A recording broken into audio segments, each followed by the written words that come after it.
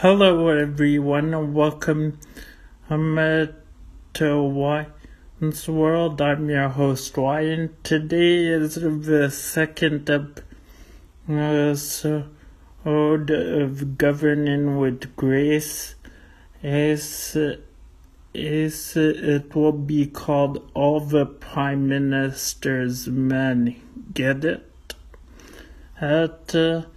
I originally wanted to do the entire executive branch, but I could only find out what the Governor General, the Prime Minister, and the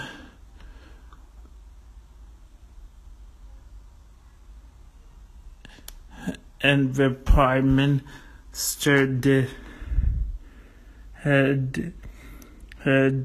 So let's get started with the Governor General.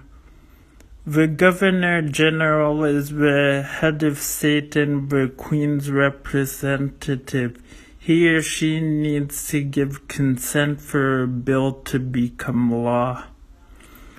The Governor General is also a part of the legislative branch and head of the Canadian Heraldic Authority.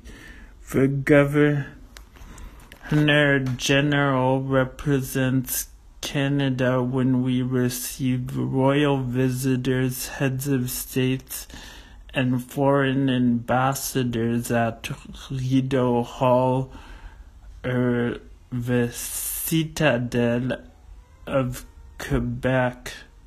He or she is also the Commander-in-Chief of Canada. Then the Prime Minister. The Prime Minister chooses what portfolios to include in cabinet and chooses cabinet ministers. The Prime Minister is normally the leader of a majority in the House of Commons.